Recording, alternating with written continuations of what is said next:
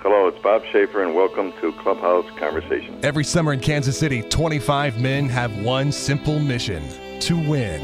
Starting pitchers, corner power hitters, middle relievers, speedy gloves up the middle, closers, utility infielders, backup catchers, and they're each remembered here. From 1969 to last year, all Royals careers have been preserved with the most comprehensive collection of facts, memories, and stories in existence. Welcome to Clubhouse Conversation.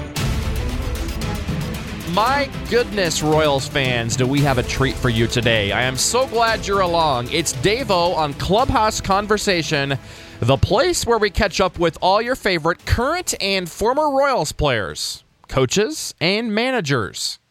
And the latter two describe today's guest, former Royals coach and manager. Bob Schaefer joins us on Clubhouse Conversation. I am very excited for this one. Schaefer has spent 36 years in professional baseball as we head into 2016. He currently works for the Washington Nationals as a special assistant to the general manager. But we'll focus on his times with the Royals primarily throughout this interview. Schaefer originally hired by the Royals in 1987 to manage at Memphis there in Double-A.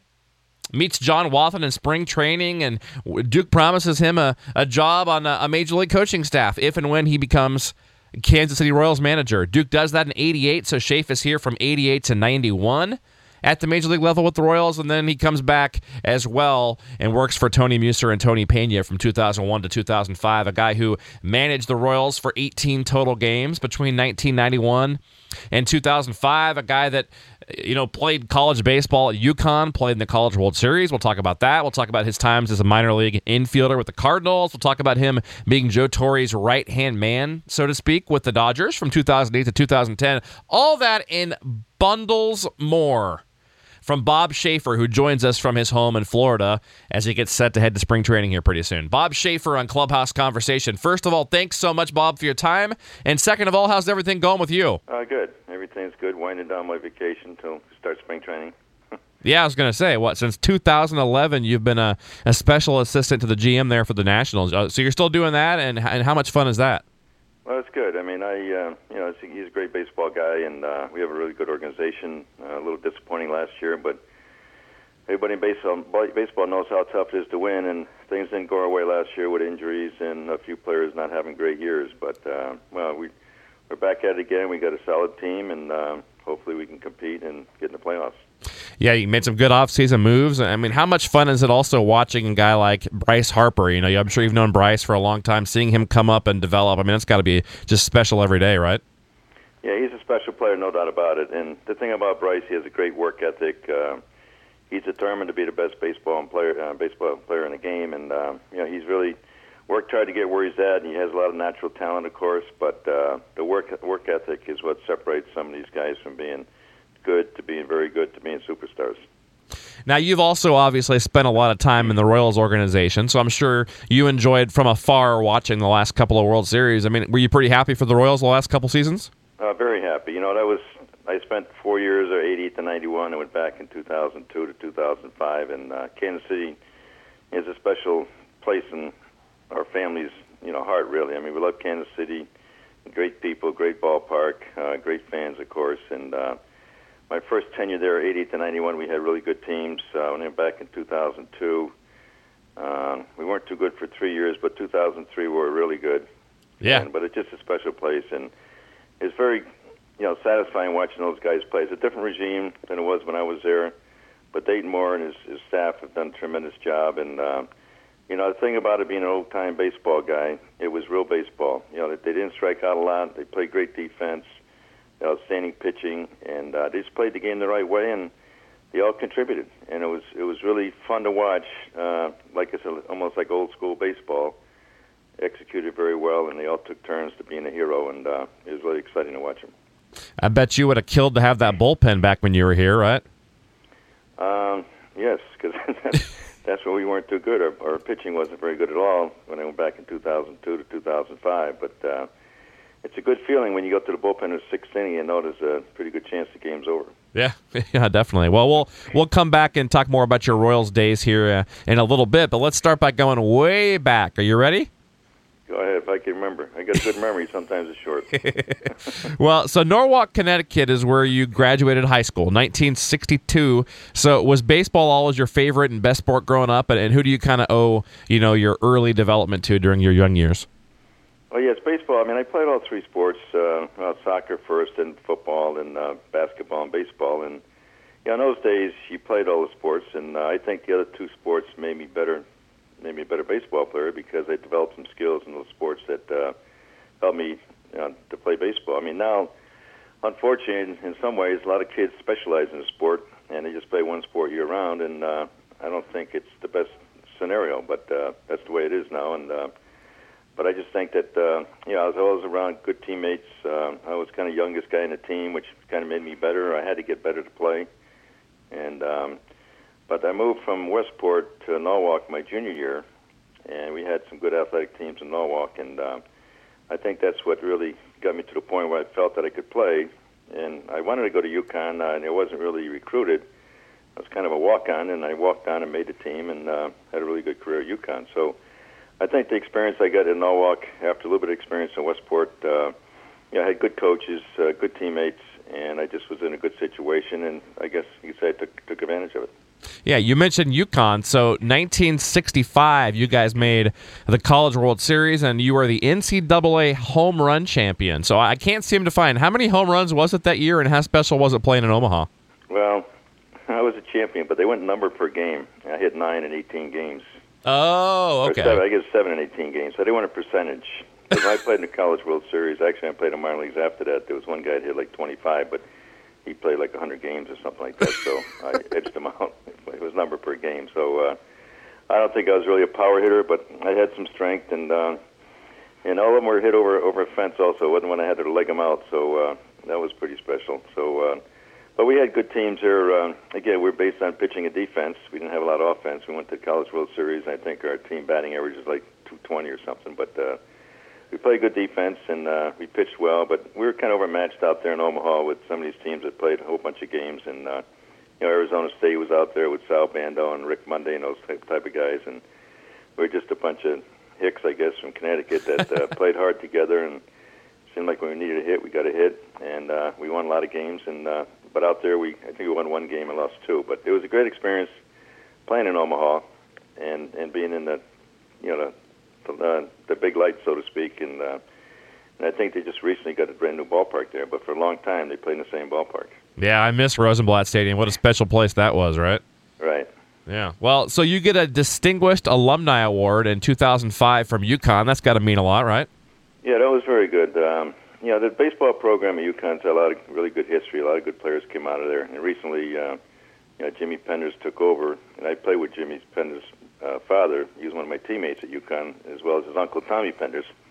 So Jimmy took over, and he really did a good job recruiting, and there's several major league players now that went to UConn. And even the days where I was there, we went to the College World Series. I think 2 years after that they went again, and it always was a great baseball tradition, and it's a great school, and again, we had a lot of fun together.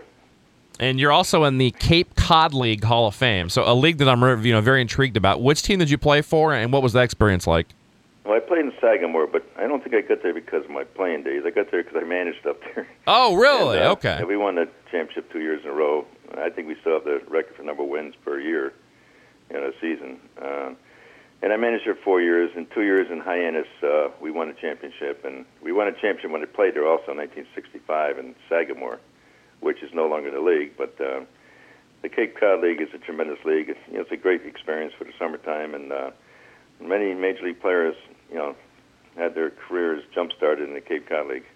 Yeah, did you ever watch the movie Summer Catch that's based on that? No, I didn't see it, but there was a book written, on the beach, something about baseball on the beach or something like that, and I read that. And but there's a lot of, Cape Cod League is, has a great following and, great history. Yeah. Well, you get signed by the Cardinals then, 1966. You'd spend 3 years as a shortstop in that organization. Before we talk about that, kind of talk about when you found out St. Louis was scouting you. Is there a moment where you remember that, and were you kind of surprised they were the ones that offered you and signed you?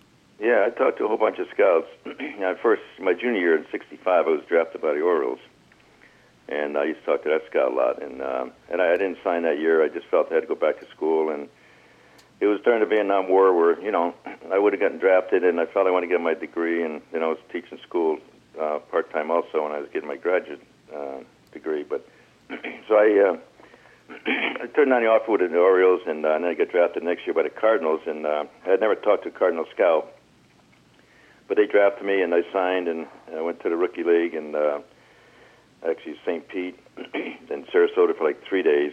We started the season. Then I went up to Rock Hill, which is Class A, and so that's when I started my career in '66, and lasted 3 years. And after 3 years, those days, making a lot of money in the minor leagues, and even the major leagues did make a lot of money. I think $9,000 was the minimum salary in the major leagues, and I had an offer to teach school and coach and everything, and we had a baby, and I just felt it was time for me to, start another profession. And I was always determined to make it to the big leagues as a coach because I didn't really think I had the ability to make it as a player. So I started my coaching career in high school in 1968, I think it was. Yeah, it was 68. And after 12 years there, I got a chance to go into professional baseball, and that's when I signed with the Yankees. Yeah, so were you also, or is this right that you were also a minor league coach in '73 with the Phillies? Is that correct, or is that not? Yeah, it is. On week all this information, you're pretty good. You take a lot of stuff up there. Yeah, I've been digging. I should work for the CIA, right? Yeah, right. Now, what I did, I was teaching school then, and it was after 1 year that I coached in the Cape League, and I knew a Philly scout pretty well, and they were looking for a coach in the rookie league. So I went there for the summer in 1973 in Pulaski, Virginia. So that was my first experience in pro ball, and then I thought I was going to go back the next year, but something about the energy crisis, they cut a lot of people out of the system, and Dallas Green was in charge, and he called me one day and he said, Shafe, you really did a good job, but we just don't have the budget to do it anymore because of all the situation with the financial situation and everything. So again, I got back to the Cape Cod League, and that's when Jack Butterfield was in charge of the Yankees, and he hired me. Okay, so 1980 then, you get hired by the Yankees. One other question before we get to that. So I read somewhere that, I don't know what year this was, but you once drove a taxi and dug up graves. Is that accurate? Yeah. Actually, when I was going to college, I drove a taxi, and in the summertime and Christmas time and vacations, everything else. And then when I was playing in the Cape Cod League, we had a job actually mowing the lawns at Otis Air Force Base, but halfway through the summer, all the lawns burned out, so there was no more lawn mowing to be done. So they told us to take a hike, and I hooked up with this landscaper, my buddy and I, and one of our jobs was we had to dig up this grave. And, we're laughing and having a good time and digging and, just like I said, having a good time. And all of a sudden we hit the grave, and it was like, holy, so we split. We just, it was a little creepy. So we, once we hit that grave, the casket, we threw the shovels down and said, see you later, we're not doing this anymore. So that was one of our experiences. Yeah, I guess you had to have off-season jobs. Didn't pay real well in those days, right? No, but, able to buy a few Cokes and a few hamburgers and stuff like that, because, of course, in Cape Cod League, you didn't get paid to play, so you had to make your own money elsewhere. And part of the deal in the Cape League is that every player had to have a job, and we had jobs. Yeah. Well, 80 and 81, like you said. So it's Greensboro Hornets there in the Sally League for the Yankees. You guys were league champs both years. You were named manager of the year as well. And I want to ask you about a few guys in particular, during your times in Greensboro. But overall, your favorite memories of managing there first. Well, we had great teams. We had some older guys, but we had a lot of young guys. We had Don Mattingly, he was 18 years old, and Matt Winters, and Greg Gagne, and Otis Nixon, and we just played very well. I had an advantage in some ways because I learned how to coach, learned how to teach from being in high school, and I was a student of the game. Even when I played, George Kissel, I used to pick his brain all the time, and I think George Kissel might have been one of the best teachers ever in the history of baseball, and probably should be in the Hall of Fame. For a lot of people that played for George became successful in the coaching ranks as well as the playing ranks. But anyway, so I learned quite a bit, and we had a good fundamental team. The Yankees were a great organization, and we just, one year we were 53 games over 500, and you almost could see that we were head and shoulders by the other teams. But to keep motivated, we kept saying, well, okay, we got to get 5 over 500. Now we got to get 10 over 500, and we ended up 53 over 500. But it was, like I said, the guys played well, they executed well, and it was just that, we just had good teams and played well. And like any team. It's not how good you are, it's how good you play. Well, we were good, but we played well also. So it was very gratifying those first 2 years. Now, you mentioned George. Is that the guy that you and Joe Torre knew mutually later on? Yeah, right. Yeah.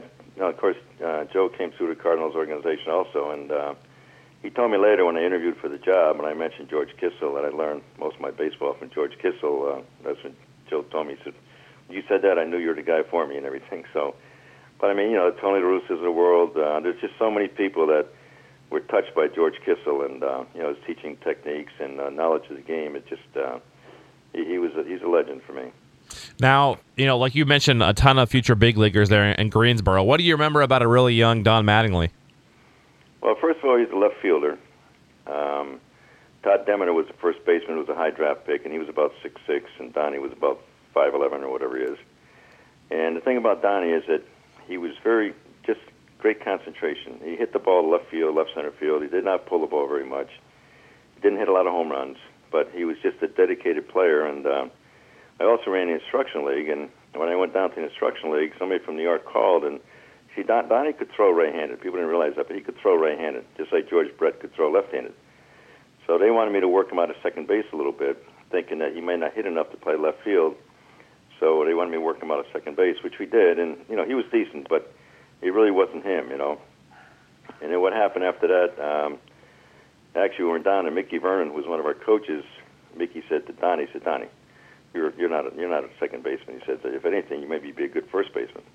But the next year, they moved him to first base in Double-A, and, the rest is history with Donnie, because he became one of the best defensive first basemen as well as one of the great hitters. But he always credited Lou Piniella for teaching him how to get backspin on the ball, and that's when he started hitting home runs and everything else. But it was a good example of a young hitter who hit the ball hard the opposite field. Those guys hit the ball hard the opposite field usually become really good hitters because they can always learn how to pull a ball. But young hitters who pull a ball, they have a lot of trouble learning how to go the other way and use the whole field. So Donnie was just a natural hitter from day one, and he wasn't a very high draft choice, but a very good athlete, very dedicated, and a smart kid. Well, you also had a guy that we know well here in Kansas City. We love him, and was Rex Hudler just as nutty back then? What was a young Rex Hudler like? Rex was the best. I mean, you talk about a guy that's an energized buddy. Everything you guys see him out there, that's nothing. That's not fake. That's him. And he was in A-ball for about 7 years, I think, and he was in Lauderdale. And they sent him up to me in Greensboro, which actually was demotion because Lauderdale was a higher A team than Greensboro was. And he came there, and I knew a little bit of him from spring training. And he came up there, and you could see he was all wide-eyed, and he was a hell of an athlete. He played football, I guess, in high school, and he was a great athlete, but not a real good baseball player yet. So I saw his abilities. He was a shortstop, and I knew for him to go far, he had to be able to play second base also. So I worked with him at second quite a bit, and he still credits me with a guy that taught him how to play second base. But he was easy to teach because he was so enthusiastic and he worked so hard, and he just a joy to be around. So again, I followed his career all the way to the big leagues, and he made himself a player, and now he's a great broadcaster. And I look forward to seeing him every year in Kansas City, and we talk about the old times. But again, he was what coaching's all about. When a guy like that, or Don Mattingly, when they're on your team, it makes you a better coach and smarter, that's for sure. But it gives you a lot of gratification because they're so enthusiastic, they're so dedicated, and they're just hungry to learn how to play the game. You also had, like you mentioned, Otis Nixon, but the last two guys from that team I wanted to ask you about that play for the Royals, Matt Winters and Greg Gagne. What do you remember about them? Well, Matt Winters played for me about 3 different places. He batted behind Madley in Greensboro. He batted behind Jim Eisenreich in Memphis.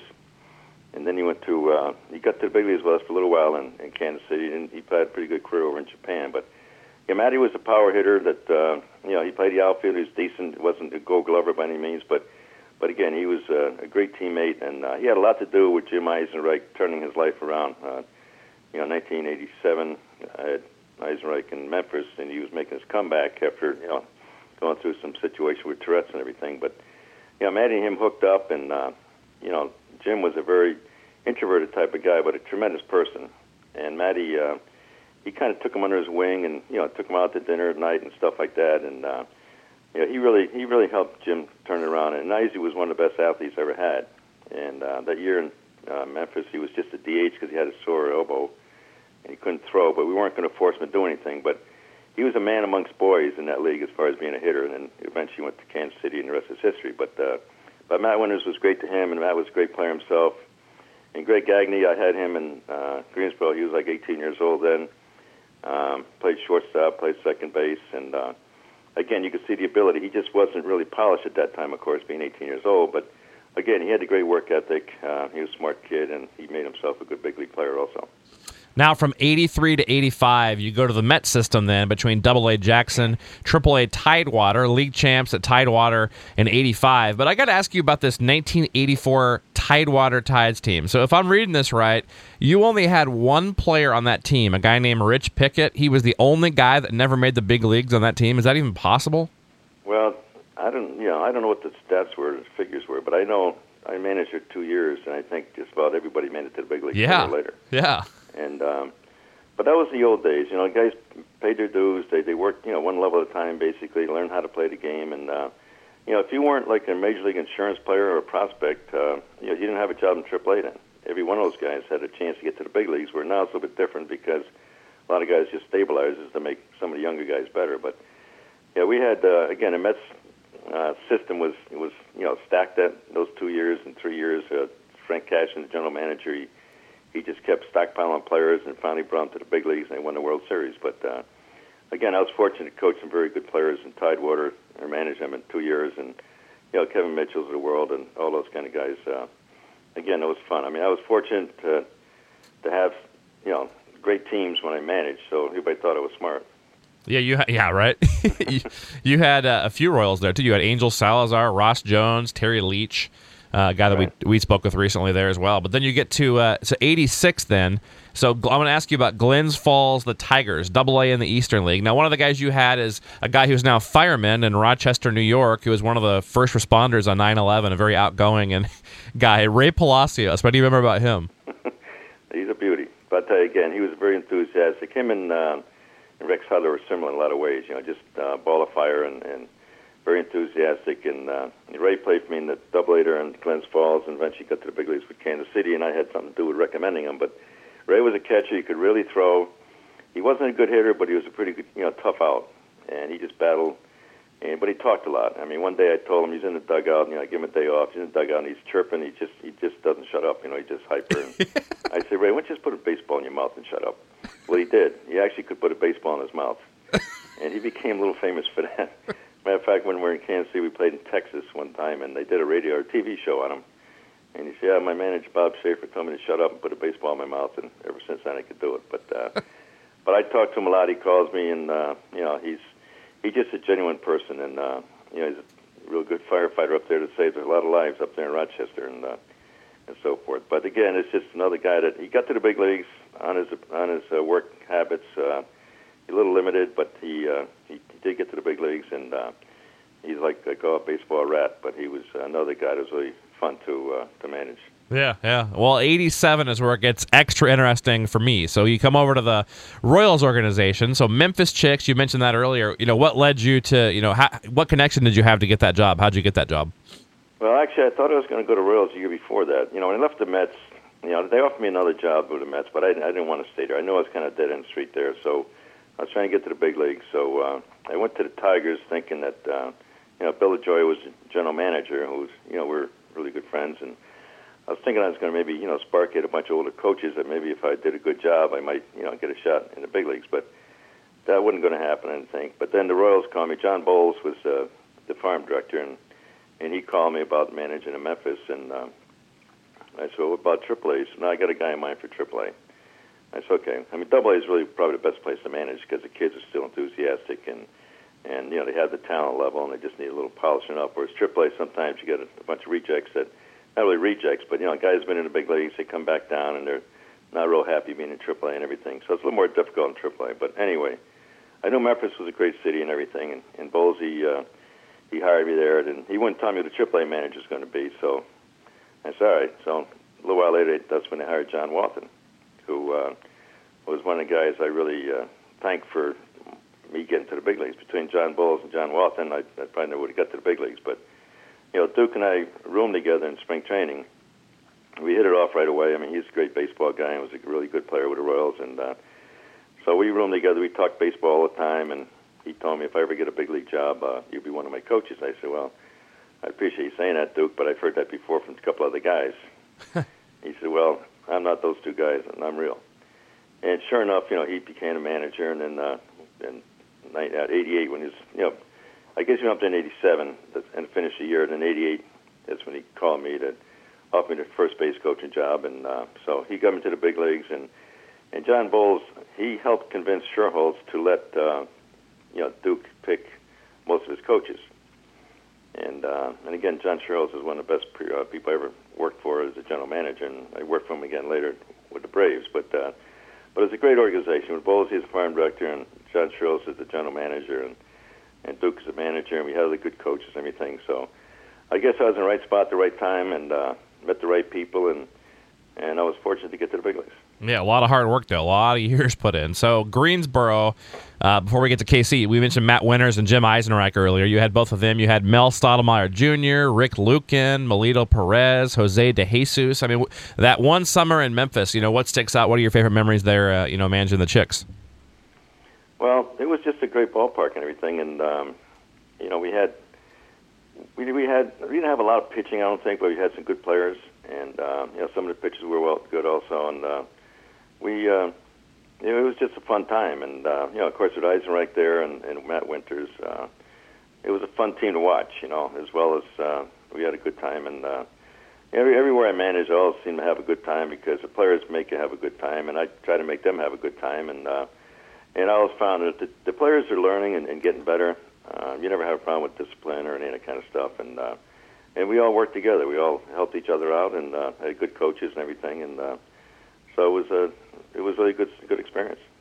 Now, you get to Kansas City, like you said, John Wathan and Bowles bring you up, and Sherholz, and you get to KC, and you're around a lot of great players. So I want to start off by asking you, what was it like being around George Brett on a daily basis? Well, I can tell you about George Brett. He might be the best guy I've been around in baseball. It's hard to say that because I've been around a lot of good people, but number one, George loved to play baseball. He had a great personality. He was a great teammate. And he was a great hitter, of course, and he was a real good first baseman. He was third baseman before I got there. He became first baseman, and he used to tell me, he said, everybody thinks first base is easy. It's not easy. And but he just he became a great first baseman. But he's probably the clutchest hitter I've ever been around. I mean, when his stuff is when the bases are loaded, the game's on the line, you always wanted George up there. But he treated me very well too. I mean, I'm some guy off the streets, basically, the high school coach. All of a sudden I get to the big leagues, and he says to me, where you living in Kansas City? I said, I don't know. I was making $30,000, and I don't know how far that's going to go in Kansas City. Of course, it's 1988, so that was pretty good money then. So I have this room or a suite on top of this hotel, like downtown, that he got for doing some commercials. He said, why don't you and your wife stay there? I said, that sounds good to me. I said, I'll find an apartment sooner or later. He said, yeah, don't take your time, whatever. So we go there and fly my wife from Connecticut, and for opening day and everything. So we go up to this suite. It's all white rugs, white. Everything's white. It's unbelievable. My wife looks at me. She says, "What the hell took you so long to get to the big leagues?" But that's George. I mean, here I am. He didn't really know me other than of course I met him in spring training. But here I am, a guy off the street, so to speak, and he treated me like I was somebody really important. And but that's how George is. I mean, I'm still very friendly with him when I see him in spring training or during the season, and he's just an all-American guy, and again, he didn't become good by accident. He became good by hard work and loving the game. And the thing is, when the young kid come up from the minor leagues, they say, Shafe, what am I supposed to do here? I said, just follow number 5, do what he does, and you'll be fine. Yeah, that's for sure. Another guy. What's the most amazing thing you ever saw Bo Jackson do? And what was it like being around Bo Jackson? Well, he was tremendous. I mean, to me, he could have been the best baseball player ever played the game. I mean, really? He played like everybody else, like on instructional leagues, and worked his way through the minor leagues one step at a time. I mean, he could throw the ball farther and very accurate. He could run faster. He could hit the ball farther. I mean, he had more tools than anybody I don't think ever played the game. It's really unfortunate that he got injured, and he did come back, but he wasn't the same player. But no, Bo was he was just tremendous to watch him play, and he was very crude in a lot of ways because he wasn't a real baseball player, but he became a baseball player the more he played. And but I mean, he could do things like he ran up the wall that time in Baltimore. one time I'm coaching first base in spring training, and it had substitute umpires, and one of them called him out on strikes. And, Bo gave him a little look and started going back to the dugout, and the umpire kind of baited him, so Bo charged back at him. So I ran down from first base to get between him and the umpire. Next thing you know, I'm like 3 feet off the ground. Bo picked me up by my elbows, turned around and placed me down. So I ran back to first base. And all the guys at Rangers dugout, they're laughing like hell because, here I am up in the air and I'm down. So I go back to first base, and, Bo eventually gets away from the umpire. But the next day I said to him, I said, Bo, just trying to keep out of trouble. He said, well, don't fool me when I'm mad or something like that. And he stuttered and everything, but he was a tremendous guy. I mean, he's very smart. He's got a very smart wife and had 2 little kids. I guess they're pretty big kids right now, but it was just a different culture in those days from '88 to this, like my last few years coaching. I mean, it's just there was a lot more unity, I think, because they played together longer. They came through the system, most of them, and Bo was just he was a great teammate too, and just a tremendous talent to watch. Now, my all-time favorite Royals player, and you're going to be shocked I bring this guy up, but you've never been asked a question about him before, but Brad Wellman, who, by the way, is going to be coming to Kansas City with my good friends at the Kansas City Baseball Historical Society, doing a little meet and greet shave, so I get to meet him coming up here in the month of March, which I'm excited about. But, what do you remember about Brad Wellman? No, he was just a down-and-dirt guy who, again, he made himself a player. He was, utility infielder that just played hard all the time. He's smart. He took advantage of his ability, and kind of always a backup guy. But again, he was just he was fun to coach. And I remember I'd use an example. I was Kurt Stillwell was our shortstop, and Kurt had tremendous ability also. I mean, he had probably the truest, strongest arm from shortstop of anybody ever seen. And he had short, quick swing, and he could hit home runs early in his career, and then all of a sudden he changed his swing around a little bit. But Kurt was not a real confident guy, which a lot of big leaguers don't really have a lot of confidence, with the average fan doesn't understand. But one day I'm walking down a runway, and next to Kurt, and Kurt's like tapping his glove. I said, Kurt, what's the matter? He says, I don't know if I can catch the ball today.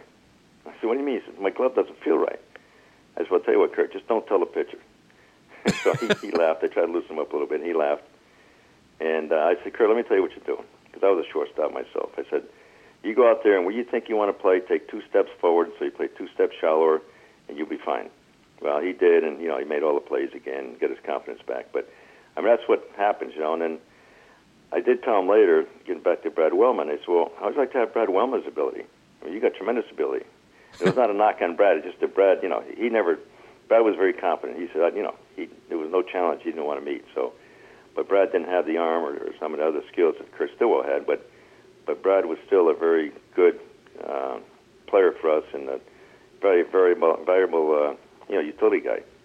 Yeah, love it. That's great. That's great stuff. So, 1989, one of those years you had Wellman and Stillwell and all those guys. You guys won 92 games, but those damn A's would not lose that year. What sticks out about 1989? I guess it was the biggest attendance year in Royals history until this past year.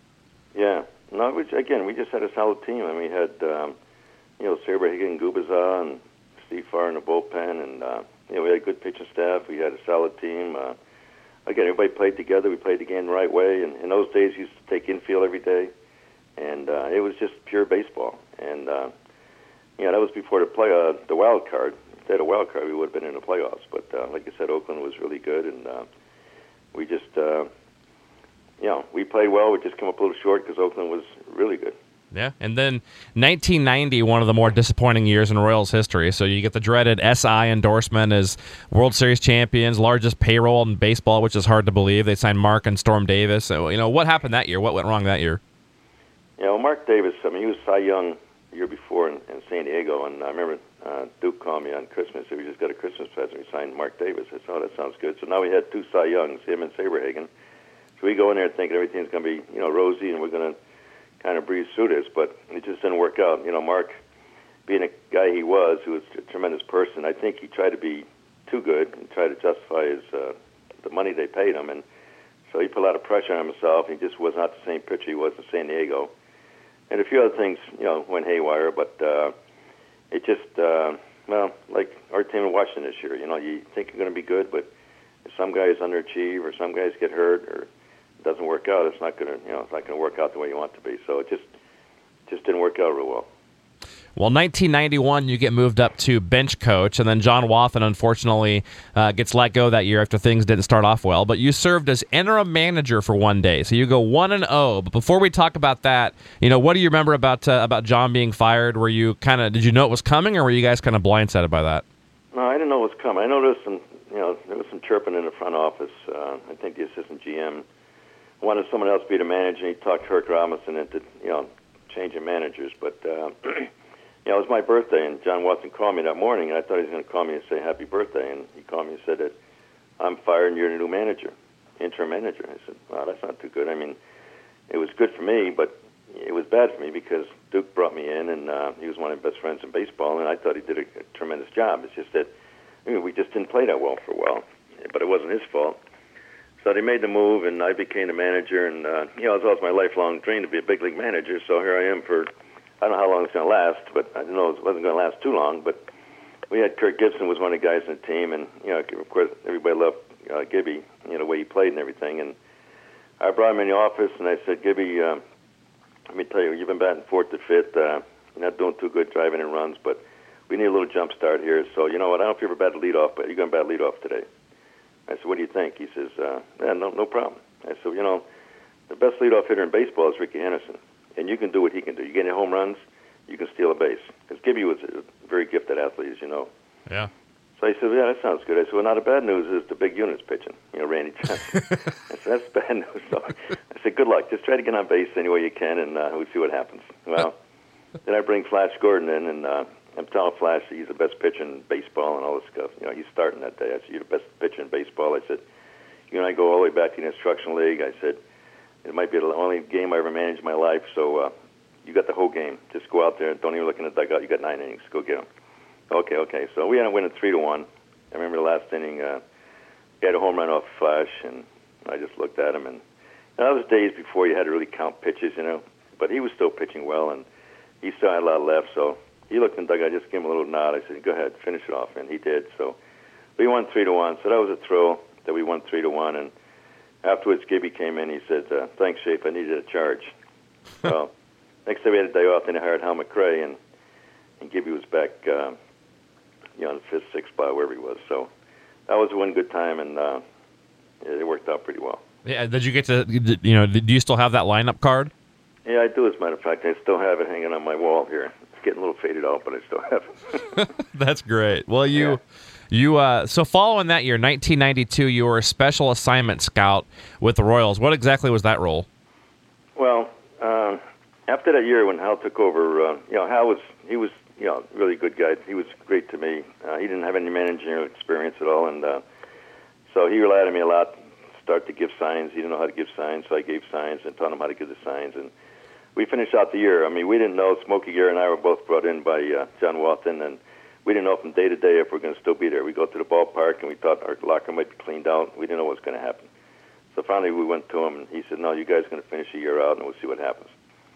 Well, so at the end of the year, Hal wanted to bring his own guys in, a couple guys anyway, and I had no problem with that. I mean, John Wathen brought me to the party, and now it's Hal's party. So we remained really good friends, and I understood that. I mean, if I was in his shoes, I'd say, same thing. So again, that's getting back to being an interim manager. I mean, that's how it works. You're sad because your buddy got fired. Then you're happy because you're the manager. At the end of the year, you're looking for a job. So it happens many times, interim managers. But anyway, I just didn't really feel like I wanted to go back to the minor leagues. I wanted to try something else. And, scouting was always something I wanted to do. And the late Eddie Brinkman, Major League Scout, he used to talk to him all the time. And he said the best job in baseball is a Major League Scout. So instead of going back to the minor leagues, see if you can scout. So I talked to Herc about it. Herc was a great person and everything, and I know he felt bad firing me because, he was just a real nice guy. But that didn't matter because I understood the situation and all that kind of stuff. But I told him, I said, Herc, I really want to scout. I'd really like to be a scout. He says, really? I said, yeah. He said, you sure don't want to go back in the field? I said, well, I'm not saying I would never want to go back in the field, but I said, right now I'd really like to scout. I knew the Major Leagues for being there 4 years, and so long story short, he hired me to be a Major League Scout, and I really enjoyed it, for that 1 year. And then the way he gets back, I was only making, I forget it was, but a lot less than I was making as a coach. So he wants to hire me back the next year to be a scout again. I said, well, Herc, I like that, but he said, I really can't live on the money you're paying me. He said, well, that's how it's an honor to work for the Royals. I said, no doubt it is, but I went to the grocery store the other day, and I told him I worked for the Royals, and they said, I don't care, you still got to pay. So I said, that ain't going to work out too good, Herc. So in the meantime, I made a couple phone calls to some buddies, and the Red Sox, wanted to hire me, and they paid me a lot more and everything, and then the Royals came back, wanted to keep me, so they're going to match it, and it went back and forth. But the bottom line is, I lived in Connecticut, I always wanted to work for the Red Sox. The Royals were very good to me, but they had their chance at first, but and I just felt it was best for me to go to the Red Sox. So that's what happened. Yeah, 94 to 98, you're director of player development. Now, this is kind of a cool story, coming full circle. So you bring in Bob Guerin as manager in the farm system there, and then he hires you as bench coach in Oakland in 2007. Talk about Bob. Yeah, well, actually, he was there already. We had a lot of good people in place with the Red Sox, and I brought some other people in I knew from the past, and I knew the experienced coaches. And one thing I'm proud of, we had some good players come through the Red Sox, and one thing I'm really proud of is the fact we had 18 guys who coached for me or managed me got to the big leagues. Ken Maka, there's 18 of them that got to the big leagues as a coach, and of course Guerin and Maka became managers. But we all worked together. I made a book, wrote a book on fundamentals, and we had our own way of doing it with the Red Sox. Everybody's on the same page, and it really became smooth run organization with the help of all the guys that worked for me and everything. And so we had 4 or 5 good years there, and then all of a sudden I got dumb, and Duquette called me up and he said, I'm going to make a change. So he offered me another job in the organization. I said, I don't want that, so I left. But it was a good run there for a while, and I certainly enjoyed being in charge, and because I handled everything that happened on the field. I was like the field coordinator. I hired the staff. I placed them in different towns and with different teams and everything. So, and we had great communication, and we had some really high-notch guys. Like I said, a lot of them got to the big leagues, but that was a good experience there. 98 to 2000, special assistant to the GM with Baltimore, and then you come back to KC as bench coach, infielders coach in 01. So, how did you get back to KC again? Well, Allard Baird was general manager, and Tony Musa was the manager, and I knew Tony real well, and of course I knew Allard from working there before. Allard was a scouting director, or he was in the scouting operations before he became a general manager. And one day he called me and he said, I need a strong bench coach for Tony. He said, would you come back? I said, yeah, I'd come back. So I interviewed, and Tony Musa to me was, he got a knock at, they knocked him in Kansas City, some people did, but Tony Musa was a tremendous baseball guy. He was old school. He believed in discipline, and Tony did, to me, a great job with a lot of those younger players and even those older players in Kansas City, but he just was shorthanded. They just didn't have the talent. But he was on thin ice, and so I come in there and trying to, do the best I can to help him and everything. And, from day one, sports writers or talk show guys were all, finding fault everything Tony did and everything. He lasted about, maybe 2 months. And maybe a month, I don't know when it was. He got fired. We were in Detroit one night, and he got fired after going to get fired like every day since the season started. But so Tony got fired, and John Mizrock was there before. They made him the interim manager, which was fine with me because I told Allard when he came in that, if Tony gets fired, I don't want to be the manager. I said, I didn't come here to be the manager. I came here to help Tony and do the best I can with the other coaches and everything else. So they ended up, Mizrock was interim manager for a couple of weeks, I think, and then I hired Tony Pena. So when Tony came in, I went to him. I said, Tony, if you want your own bench coach, I said, I can go home. He said, no. He said, and I had Tony's brother in Glens Falls, and I knew Tony a little bit from the Red Sox. So he said, no, I need you. And Tony, again, he managed a little bit in the rookie league or something, but he came in, he was a ball of fire. He was a very enthusiastic guy, as you know, and as a player and as a manager. And Tony I thought he did a tremendous job, getting everything together there. And so we used to talk all the time the first year, and, we weren't real good. I think we lost 100 games, maybe more than that, but we were kind of building for the next year. So he wanted me to be the bench coach and the infield coach, and so I had all the fundamentals I had with the Red Sox, and I said, Tony, look, I'm going to put all these fundamentals together. I'm going to give them to you. I'll give you like 1 day the rundowns, 1 day the relays and cutoffs, or 1 week at a time. I said, you look it over. and we change anything you want to change or add or subtract or whatever. So we did that. So we made a manual together, and we went to spring training in 2003.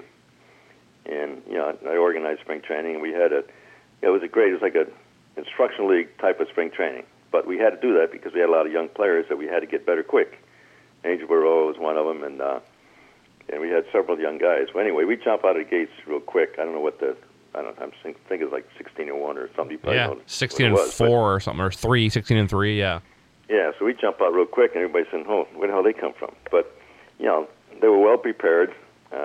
Mike Sweeney was one of the key guys, of course, and knowing the kind of guy he is and the player he was, he was our leader, and the pitching was good, and all the way to the end, I think the last 3 weeks we dropped out. We had a couple of key pitchers get hurt, so we dropped out of the race. But at the All-Star break, I think we had a 4 or 5 game lead, and we were hanging on. We just couldn't hang on long enough. Yeah, yeah. Well, before we get to that season, I wanted to make a comment too. I thought Muser got a raw deal. I thought I never understood the hate for him either. He didn't have a bullpen either. How are you supposed to manage if you don't have a bullpen, right? No. Yeah, Tony was. Again, he was a tremendous baseball guy, and if he had a little better players, a little more talent, he could have been a very successful manager. He was a great hitting guy. He was a hitting coach for a while before he became manager and everything, and he was very solid. Yeah, and getting back, didn't he get himself ejected on purpose in Detroit because he knew he was getting fired, or am I misremembering that? Is that right? He might have got ejected. There was a lot of frustrations with him. I really felt bad for him because, it's tough, any job where any day you're going to get fired, and it's really not justified, but, it just becomes a snowball type of thing, and, we used to spend a lot of time after games talking about stuff and everything, and, one thing about Tony, he didn't change. He didn't, he did it his way, and it was the right way and everything. And he was just a very solid guy. And it's unfortunate right now doesn't have a job somewhere in baseball because baseball needs guys like him. Agree. So you mentioned 03, great start. You guys were in first place in mid-August. You pull Jose Lima out of the independent leagues, and that's just a bizarre season, a fun season in Royals history. A few guys I wanted to ask you about from that team. Talk about Mike Sweeney. Mike was Superman. He was just a tremendous human being. But you needed a hit, you got a hit. You needed a single, you got a single. You needed a home run, you hit a home run. I remember sometimes a couple of pitchers try to brush him back and knock him down, and that was a kiss of death for them because Mike could bounce back up and hit a bullet somewhere. And Mike wasn't the best first baseman, but he worked as hard as anybody, and I must hit him a million ground balls in the years I was there with him, and he kept working at it, but the type of person he was, if he'd make an error, he'd come in and sit next to me on the bench and say, "Shafe, I'm sorry." I said, "Mike, don't be sorry." I said, you tried, just, maybe you took a bad hop or something, But he was really a special guy, and, he led us all the way, and some other guys did well also, but, it was a team effort, but Mike was probably, if not the best hitter in the league, he was right there. A guy that I think might be one of the most underrated players in Royals history. Talk about Joe Randa. Right, Joe was very solid. He was a baseball player, a really solid player. He was a real good third baseman. He batted, I think, right in front of Mike or maybe behind Mike. But they were a good 1-2 punch. And Joe got a lot of big hits for us, too. He didn't have the home run power that Mike might have had, but he had a lot of extra base hits, and he really knew how to play. He knew what he was doing out in the field, and very rarely did he make a mistake. And a good base runner without a lot of speed. But again, he was a very big part of our team. And then the other guy I wanted to ask you about from that team, though he lost way too young. What did Jose Lima bring to that 03 team? Well, again, he brought a lot of enthusiasm. Jose was awesome. God bless his soul. He battled, didn't have the greatest stuff, but he challenged hitters. He'd pitch around hitters that he had to pitch around. He just knew what he was doing out there, and he was great. And I remember one day Tony Pena got ejected, so I'm the manager, and our bullpen was pretty well depleted. And Jose is giving the umpire a little guff, and I got him in the dugout. I brought him behind that, behind the thing where the batting cage was. I just grabbed him by the shirt. I don't know what made me do. I grabbed him by the shirt and kind of jacked him up a little bit. I said, "Jose, you can't get thrown out of this game. I'm managing. I got nobody in the bullpen. You can't get thrown out of this game." He looked at me like, "Holy God, I guess so." But that's the kind of guy he was, and he was great after that. He pitched like 7 or 8 innings and winning the game. But he was a workhorse that again, a great teammate, great enthusiastic guy. So 04, obviously very disappointing. 05, Tony walked away on May 11th as manager. So I don't know how much you want to say, or a little or more, but I mean, were you as blindsided by him kind of just walking away as the players were in that clubhouse? Well, he kind of told me 2 or 3 days before. He said, "Shafe, I don't know how much longer I'm going to be here," and that kind of surprised me. But yeah, I remember it was like 1:30 in the morning in Toronto. Albert Baird called me and he said, "Shafe," he said, "Tony's not with us anymore. I want you to be the manager." I said, "I'll do it if I can do it my way." He said, "Well, what's your way?" I said, "Well, we're not taking pitches. We're up there hacking. We got to score some runs. We got to go up there hacking." He said, "I don't care. Just do what you want, you know." So I took over and I had a meeting with the players about my hitting philosophy. I said, we're up there. The first pitch is where you want it. In the happy area, you're swinging. I said, we're not taking. I said, I don't want you swinging out of the happy area, but with no strikes. If the ball's in the happy area, you got to whack it. Now, with 1 strike, the happy area might get a little bigger. With 2 strikes, the happy area becomes a strike zone. Just put the ball in play with 2 strikes. So we, it kind of worked. We started off real well. We had Emo Brown, who I always loved his talent. I remember I brought every player into my office with one of the coaches, the hitting coach or the pitching coach, and told them what I thought of them, what their role was going to be, and how it was going to be, and I don't know how much longer I'm going to be the manager, but while I'm the manager, this is how it's going to be. So I brought Emo Brown in. I said, Emo, let me tell you something. I don't think you know how good you are. I said, you got great ability. All you need is confidence. So you know what? I'm going to give you confidence. You're my right fielder. I don't care if you strike out 4 times tonight, you're still my right fielder. Now, if you strike out 4 times tomorrow night, we might have to think about this a little bit. and he started laughing and everything. And but he did great. I mean, he had the confidence, and he got a lot of big hits for us, and some home runs and RBIs, and he really he did it with a little confidence. But that shows you how much. I mean, a manager, a coach, or a teammate can instill confidence in a player, and the fact that it's such a mental game. And I think the big role of a coach or manager is to show confidence in players. And another example, like maybe 4 days into my managerial career there, we had guys in first. With a guy in first, Emo's on deck. You can see this guy is about to walk the next guy. So we're going to have first and second, nobody out. We're down a run. So I call him over from the on-deck circle. I said, Emo, if this guy walks, they're going to think that you're going to bunt him over. You're not bunting. Look for a ball over the plate and knock the hell out of it. So sure enough, the guy walked, and then he comes up there, and it's first and second, nobody out. And I guess by the rules of baseball, or by the book, I guess you could say you probably should have bunted. But I had a rule: bunters don't hit and hitters don't bunt. And he was one of my hitters, so he's not bunting. So of course, first pitch he whacks in the left center field alley. We scored 2 runs. Go ahead. Everybody's happy. Now, if he had a ground ball at the shortstop, double play, everybody would say, what the hell are you doing? But that's the way I managed. And again, I put that thought in his mind, and he executed, and he was a hero. So it was really, it was something that, some of the, successes or some of the satisfaction you get as a manager, and Emo is definitely one of my guys. Now, did you ever feel like you had a legit shot that second time around to get in the job, or did you kind of know it was just interim? No, I knew it was interim. Because, all the managers before me had no big league experience, and I know they came out and said that they want a guy with a big league experience. I know that they said I was a candidate,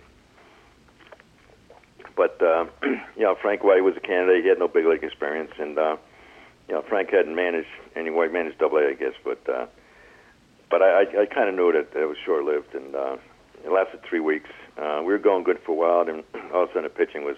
We didn't have any pitching to start with, but we played good. We're like 5-5, and all of a sudden we lost 5 or 6 games in a row, and I don't think it was because of that, but they had their eyes on Buddy Bell, and Buddy, it was a good match because he got to the big leagues as a young player, which we had a lot of young players. He had managed a couple other places, so he had experience. So Allard picked him as a manager, and again, I finished the year out with Buddy, and Buddy was great to me. He's really one tremendous person, but he found out quickly that we didn't have much pitching, and our offense wasn't bad, but we didn't have much pitching, and he didn't make out too well either. Yeah, I'll never forget the famous quote people still say around here that he said one time. He said, after being here, I'll never say it can't get worse. No, we lost 19 games in a row. It couldn't get much worse than that. Yeah. And Buddy was going nuts. He'd have a clubhouse meeting after every game, I think. And if he ran and raving and everything, I'm going, Buddy, you're going to have a heart attack. I said, there's nothing to do. These guys are playing as hard as they can. They just don't have it. I mean, we'd be ahead in the 7th inning. You know we're going to lose. Just no matter how it's going to happen. But we knew, we couldn't hold a lead. And it was like, it was comical, but it was sad, and it was. It's a bad feeling when you know you're going to lose. And the worst thing is when the players know they're not too good, then you know your team is really in trouble. And the players figured out about halfway through the year that we weren't that good, and it was all downhill after that. Yeah. Well, following 05, so special assignment scout for Atlanta in 06, then bench coach of Oakland from 2008 to 2010. You're with Dodgers then by Joe Torre. So, what was that like in L.A., and what was it like working with Joe? Joe was tremendous. I mean, everybody should have a chance of being Joe Torre's coach. I mean, he treated me great. We had a good team out there, but we didn't have everything in order. I mean, it was a little bit hodgepodge as far as some of the players, but Joe pulled them all together, convinced them they could win. We had a good coaching staff. Larry Bowe and I were best of friends, and we had Rick Honeycutt was that pitching coach who's done a tremendous job for several years there. But Joe was just a calming force, never panicked, never showed emotion, just was in charge, a quiet leader. But they all respected him, and we put a charge on, and we got to the playoffs at the end of the season, and then next year we got to the playoffs again. And then the last year I was there, Joe left, and I had 12 years in the big leagues. I figured it's time for me to, let some younger guy do it. And so when Donnie took over as a manager, I told him, I said, no, I'm not interested in being a coach anymore, and all that stuff. So he, then Donnie took over. But Joe was, again, he was just great to work with. He'd take us out to dinner on the road and stuff like that, and he just treated everybody with such great respect. Well, since 2011, you've been with the Nationals, like we talked about, so things are going good there. Now, I guess I wanted to come back, last four questions here, and come back to KC. So when you think back to your Royals days, both then and, more recently, your favorite overall memories of Kansas City? Well, I just think that the people, I mean, they were so friendly, and like when I was there 88 to 91, they packed the stadium all the time, and I remember Ewing Kauffman, the owner, he spent some money, and he said, I want to have a good team and have a lot of fans come to the ballpark.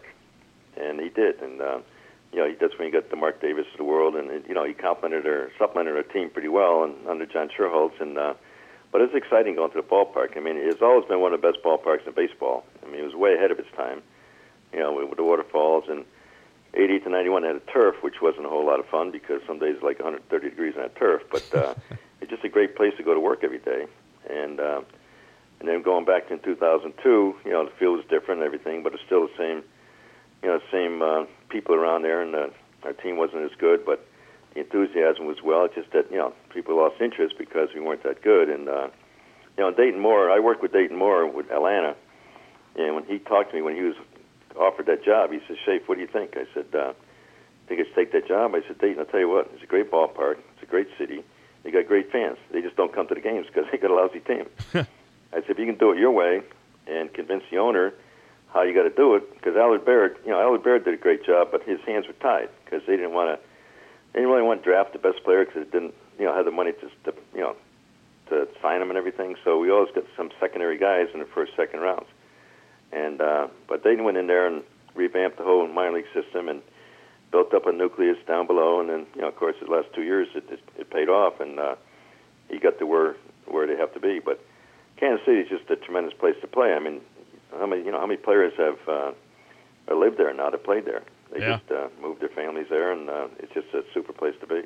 Now, speaking of living here and stuff, what part of town did you live in, and which parts of KC did you like the best as a city? My first 4 years lived out in Blue Springs. John Walton lived out there, and we had an apartment. Those are days like budget ball. We didn't make a lot of money, so we took what we had to get. And I remember Smokey Garrett and I, we rented a Mercury Tracer together. We're driving down I-70, and I look at him, I said, Smoke, I said, we're big league coaches. What the hell are we doing in this Mercury Tracer? But, that's all we made. And people thought we made a lot of money, but, it was still better than the alternative. The pension plan was great. Their licensing was good. And we had a great team then, so it was worth it. Then when they brought me back, I had made a few more bucks then. I was getting a little older, and my kids were out of school and everything, so we moved down to the Plaza. And my wife, she loved the Plaza. I loved the Plaza, and we had a lot of good friends and everything, and we used to go to Capitol Grill all the time. That was my wife's kitchen. Al would be in there doing his work late at night, and it was just a great atmosphere. I mean, that were some of the best years of my life, Kansas City, and again, it's just a tremendous place to be, and people work there and play there are very fortunate. Well, I guess the last question I have for you is, in summary, what would you like to say to Royals fans listening right now? I wish I was still there. I wish I was there in the bench again after, the last few years. But, again, a guy like Mike Dershowitz, I was so happy he got to the big leagues. This guy worked his butt off in the minor leagues. He was a great minor league manager. Never got a shot to get there until the last couple of years, and he won a couple, playoff World Series money. And, they just have a good bunch of people. But, like I said, I rooted like crazy for him. I got friends on other teams also. But I was so happy that for the people of Kansas City and for the players that paid their dues, and for guys like Dayton Moore and his staff to see rewards. And to see George Brett being so happy and enthusiastic in a dugout rooting for him, or in a booth up there rooting for him, it just gives you like goosebumps. So it was tremendous that they got where they were, and somebody at Fangraphs picked them to have a losing season this year, but let me tell you what, I don't see that happen. I think that they built a great thing, and I think the big thing now, they expected to win, and now they still expect to win. Or my days there in the early 200s or 2000s, we kind of knew we were going to lose. And the attitude, and that means a whole lot. But they go out there, like I said, every day they expect to win. They do what it takes to win, and they're well coached and well managed, and they all play together. And it's old-time baseball. Well, thanks so much, definitely for your time, first of all, but all that you've given to the Royals organization, and it's been a pleasure hearing your stories. And man, what a great life you've had in baseball. From high school to all the levels of the minor leagues, major leagues. So it's been a pleasure talking to you, and I look forward to hopefully seeing the Nationals and the Royals in the World Series in 2016. That'd be nice. I appreciate, and I like what you're doing here. I mean, it's educate the fans and stuff, and that's what it's all about,